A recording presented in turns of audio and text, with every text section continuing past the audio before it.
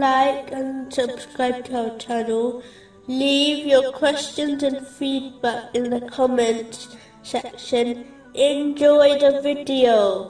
Moving on to chapter 88, verse 10. In an elevated garden. The thing to note is that one will only enter paradise through the mercy of Allah, the Exalted. This has been confirmed in a narration found in Sahih Bukhari, number 5673. This is because every righteous deed is only possible through the mercy of Allah, the Exalted, in the form of knowledge, inspiration, strength, and opportunity to do the deed. This understanding prevents one from adopting pride. Only an atom's worth of pride is required to enter hell, according to the narration found in Sahih Muslim, number 267. In addition, one must understand that this mercy of Allah, the Exalted, in the form of righteous deeds, is in reality a light which one must gather in this world, if they desire to obtain a guiding light in the hereafter.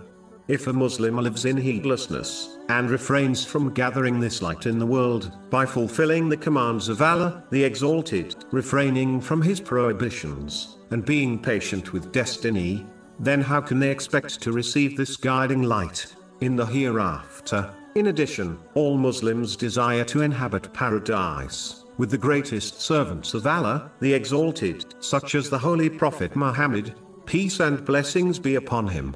But it is important to understand that simply wishing for this without action will not make it come true.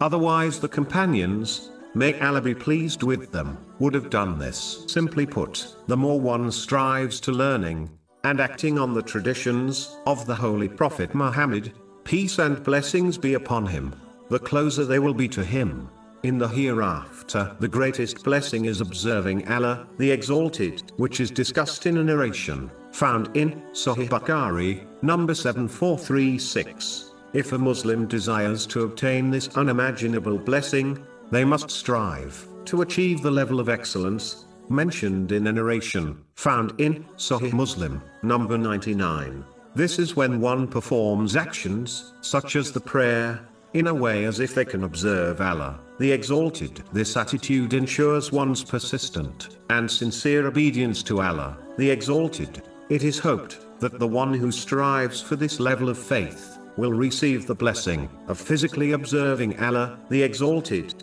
in the hereafter.